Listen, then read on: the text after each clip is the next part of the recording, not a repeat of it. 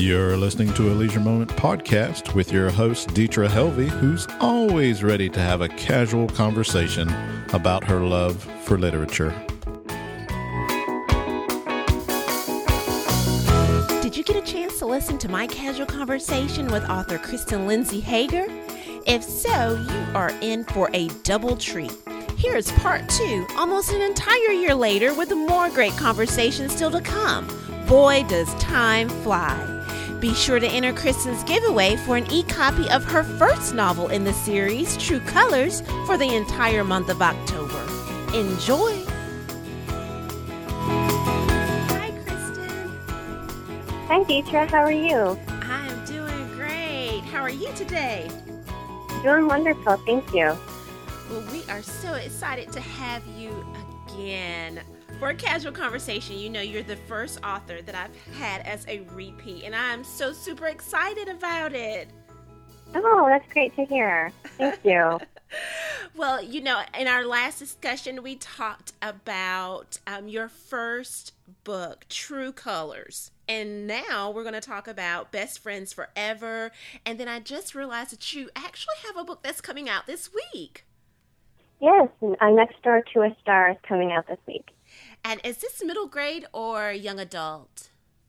Young adult, but it's a clean read, so it would be acceptable for younger readers. There's nothing except, untoward for the kids or anything like that. Clean, very clean. Oh, okay. Well, could you give us a little synopsis of this? I would just love for us to be able to discuss Next Door to a Star as well. Oh, well, Next Door to a Star is about Hadley Daniels. She's a freshman in high school, and her best friend moved away, and she was one of those people that had the forever friend where you just hung out with one person and finds it very hard to find her new group. And her grandparents come up with the idea of her coming to visit Grand Haven, Michigan, which is a beach town, and they happen to live next door to a former teen TV star, Simone Hendrickson.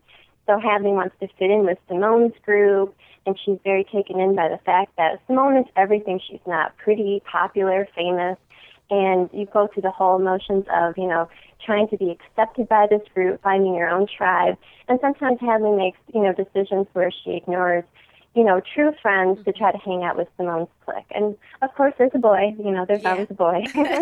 Absolutely. Well, we really learn that you have to be a friend to have a friend. And I think that's one of the features within the stories that you tell that really appeals and draws to the young adult reader. And even with Landry's True Color series, here you have Landry, and she's dealing with certain things that our young adult kids are dealing with today. And just in looking at what Best Friends is about and that whole synopsis of high school starting, I'm thinking of my 14-year-old who just finished 2 weeks of high school, and these are things that kids are going through. And so to read about them is great. And they can pick up that book and just kind of be able to feel those characters and see how the author turns the situation around. Right, yeah, and I just attended my high school reunion, and that was really going back in time, so many memories that I had forgotten about, and I thought I remembered high school and middle school pretty well, and going through, the reunion, there are people that I've known since I was in kindergarten, and so many memories from grade school, middle school, and high school really came back to me. And really, I could see myself more in Landry and even more like in Hadley and some of the girls in that book as well, because, you're seeing people you haven't seen for years, and it really triggers some of those old memories, both good and bad, of course, and it really put me right back in that whole mindset of, those years, those teen years. Right. And you have an upcoming book tour for Best Friends Forever with Lola Tours to kind of feature book 2. So tell me a little bit about the writing process for book 2. Did you already kind of know where your characters were going when you finished book 1? But tell us a little bit about that process. Well, when I finished True Colors, I started writing the second book. I didn't have a contract or anything for True Colors when I started Best Friends Forever, but I just really loved being in Landry's world, and I really felt like I needed to continue on with that. So I was writing, I think I had over half finished, maybe a little less than half, when I got the contract for True Colors. And so all of a sudden, you go into editing mode and then you come back to the story. And I had started getting feedback on True Colors as I was writing Best Friends Forever and seeing what worked, seeing what really appealed to young readers, like the self-esteem issues. I had a lot of parents, teachers, and teenagers email me and message me to let me know how they were feeling about Landry's situation. And, here she is, she's trying out for modeling competitions, and even she doesn't feel good about herself some days. And there were a lot of teenagers and middle school kids who reached out and said that they had struggled with their weight, and they kind of thought they were the only ones. They kind of thought that everybody else in school, that they looked good, they felt good, they didn't show insecurity, so they must not be insecure. And reading the book really opened up the eyes to some of these kids who wrote me. And so I really had that in mind as I was finishing the book. And I was able to really take the characters further. And I really felt Landry grew, but I felt she grew in a realistic way. I don't like those books where the teenager overnight all of a sudden has all the answers. Because, as an adult, I don't wake up with all the answers. Neither do I. I wanted it to come gradually and realistically, and there are times when you get to that point where you don't know where to turn next, and you do need to go get help. And that was something I was not good about as a teen. I internalized everything. If I was dealing with something at school, my friends were mad at me, I didn't come home and tell, my mom, because I knew my mom was, who do I need to call, that kind of thing. That's right. I internalized a lot. And then I started eventually opening up to my dad. And he had been a counselor, and he was an assistant principal, and he was very sensitive to kids' feelings. And you really see that in Mr. Albright, because Landry turns to her dad. And a lot of the advice that she gets from her dad is advice my dad got from dealing with teenagers, because he was the 7th through 9th grade for over 30 years. Things he picked up on, and which is different than most adults would give. Most parents would not give that kind of advice. They would be more like, how can I protect my baby?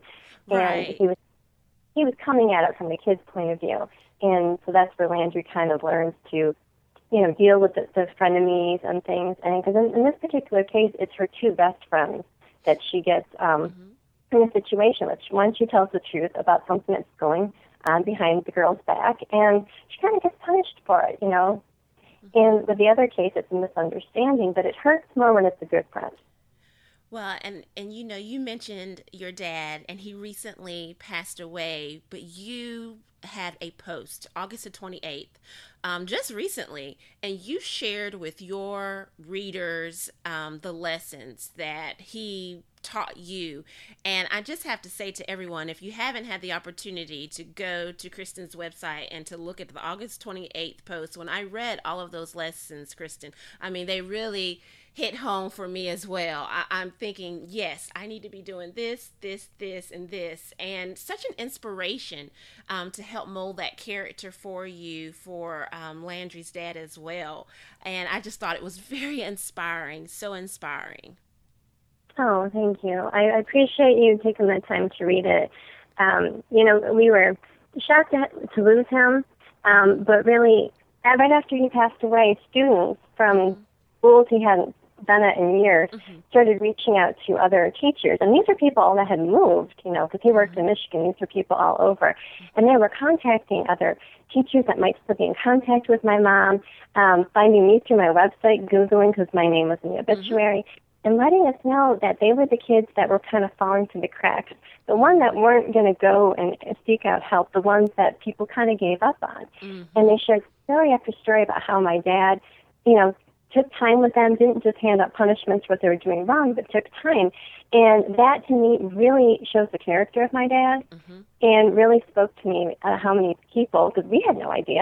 Kids go on, graduate, go and do their thing. We had no idea how many people he reached out to. So, and I hope that with this series that I can continue to share his advice. It wasn't intentional when I started out. You have my dad's legacy.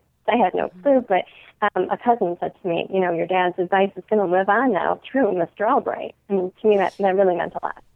it was just a natural flow there. It was meant to be. And now, as others read this series and read your books, they'll also be able to continue to get that inspiration and advice from him as well. And I just think that is just so wonderful. So when you look into book 3, have you started writing it yet, or what's on the horizon? Book 3 is finished, and I'm actually working on book 4, so I'm just waiting to hear from editors about what we're going to do next with book 3, so that I can, get working on that with the editors. But yeah, book 3 is finished, and working on book 4, and that's been very therapeutic with everything I've been going through. Mm-hmm. But really, as you get going with these, you start coming up with more ideas for how the character can grow, different things she's going to experience, because she's getting ready to go into high school now. Right. So she's going to have her 8th grade graduation, probably about book 4. And, you have the whole summer and dealing with, boys. And she's terrified to go to high school like I was. She went to that orientation in book 2 and just about, had a little mini heart attack in the hallway. Everyone looked older, and that's exactly how I felt when I went in 8th grade to the 9th grade orientation. This was in February. It was well before school started. They take you on that tour, and I was terrified. Everyone there looked 16, and I never really looked young for my age at that time, but I felt like I should be wearing gosh by gosh overalls, I was terrified. And all the guys seemed so much older than the grade school guys I had been going, because they were coming from the public school middle school, and I was, a private school girl, very sheltered, and I just felt like I was just, thrown into this, wolves den or something. It was terrifying. So I have Landry go through the same thing, and she goes to her orientation. Well, and I missed my orientation because it was just in my 8th grade year that right at the end, when my dad found out he was transferring to a whole nother town, which was about 4 hours away. So I was devastated. So It was just, there was no orientation for me. I ended up just being there on the first day of school with people and folks I didn't know. And it was just like the worst experience ever for those first few months. So your book really does give that realistic view for kids, and I say kids, but young adults, to be able to experience the things that they could possibly be going through. Do you take your series, or do you have visits to schools where you're able to talk with kids about the theme of your books? I haven't done school visits yet, but I have met with some young people, teenagers, preteens, and talked to them about things, that's going on with them. I've been lucky that way to have people to reach out to. Mm-hmm. And I recently, a couple months ago, found at my mother's house a whole bunch of old journals from junior high and from high school. And let me tell you, that was a treasure trove right there. I bet. Now listen, did it have Hello Kitty on it? I'm trying to think. Did you have something with Hello Kitty on it?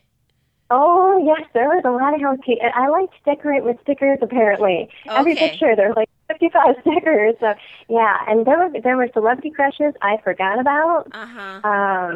Yeah, there was some interesting stuff there. I was thinking you were a Hello Kitty girl. For some reason, I thought I saw a picture not too long ago, or maybe, could have been 6 months ago, of you holding some Hello Kitty stuff.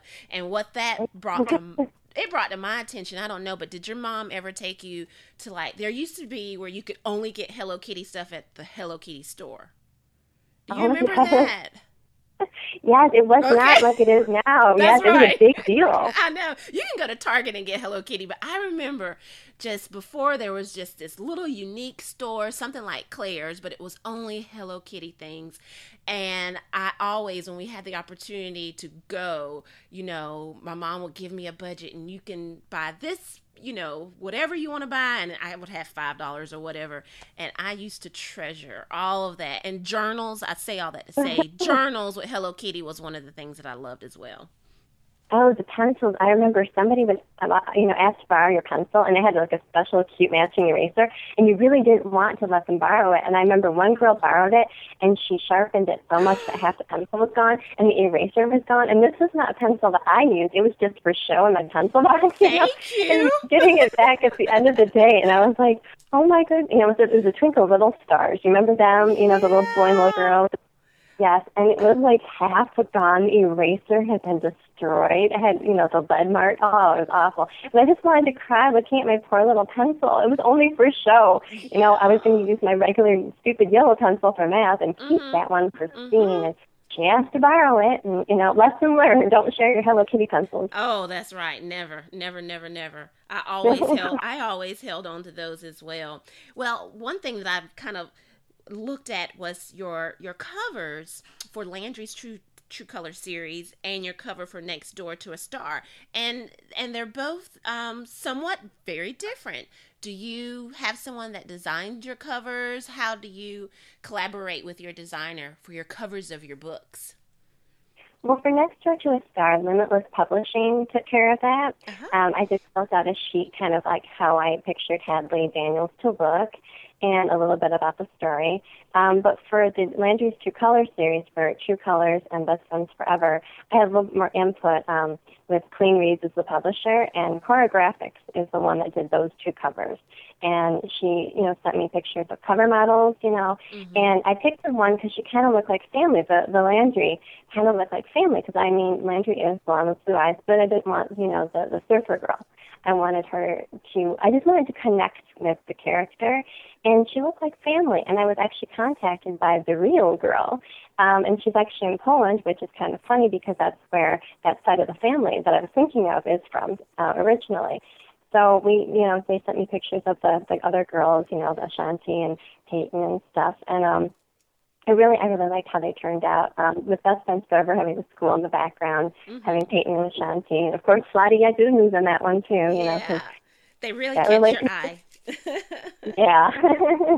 So, what would you consider to be the hardest part in writing Best Friends Forever or True Colors? What would be the hardest part?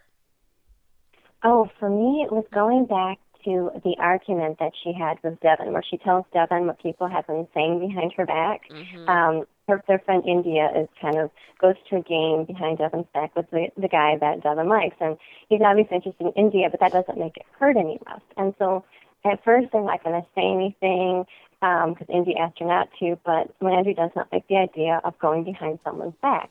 And so when she tells Devin, and they turn and they flip it and they try to make it seem like Landry's trying to cause trouble, that really hurt because I've dealt with that before. There's a very delicate situation where someone's doing something wrong and you don't want to be put in the middle, but you need to kind of stand up and say, hey, this isn't right. This person needs to know. And that was hard. And then when she had the fight with Ashanti, I felt that uncomfortable when you go to school and your friends aren't talking to you. I really went back to that 8th grade year where that happened to me, and I really felt all that. So that was very difficult because I remember how that felt. Just the day just dragged on. And then, of course, something happens with Vladdy during that time, and you feel all alone. And it's just, when you're a kid, that's your whole world. That's right. If you have a friend mad at you, that's just the end-all and all. It really is. That was hard because I really went back to all that. I remembered all those old feelings and put them all into the book. Well, and clearly for you truly know who your audience is. There isn't any doubt with your series who the audience is. So tell us a little bit about, as you're writing for this young adult group of kiddos, and possibly I would say, upper middle grade as well, what advice would you give them for those that are getting ready to start out and maybe they have a story on their mind, they're ready to write it down? What advice would you have for a young person? Well, the advice that I got, which I think was just the best advice I could have gotten, was to read as much as you can from the genre you want to write. The more you read, you're learning not just storylines, but you're learning how to plot. There's so much that you pick up from books that you don't even realize. You think you're just reading a story and enjoying it, but you also pick up how the flow goes. Keeping a journal is also key, but don't hang on too hard to those first stories because you got to write a lot of bad stories and get them out before you get to good ones. But I would also suggest going to a creative writing class or going to sit in, like as a kid and as a teenager, I'd often go to the library when they would have an author speak. And obviously, I'm not going to raise my hand and ask questions as a teenager, but just going and sitting in the back and listening to them talk about their craft was completely different than what I thought it was going to be like. Mm-hmm. And that was really helpful to hear these professional authors talk about their daily life. And I didn't know what a query letter was. And then all of a sudden, you start hearing about the process. Because I didn't really know how, authors go about getting published. So I'd say at an early age, go to author events in your local libraries and the bookstores and just listen and try to gather as much, like my mom used to say, go and be a little sponge, absorb everything, take every opportunity. There are things also like internships that you might think have nothing to do with your writing.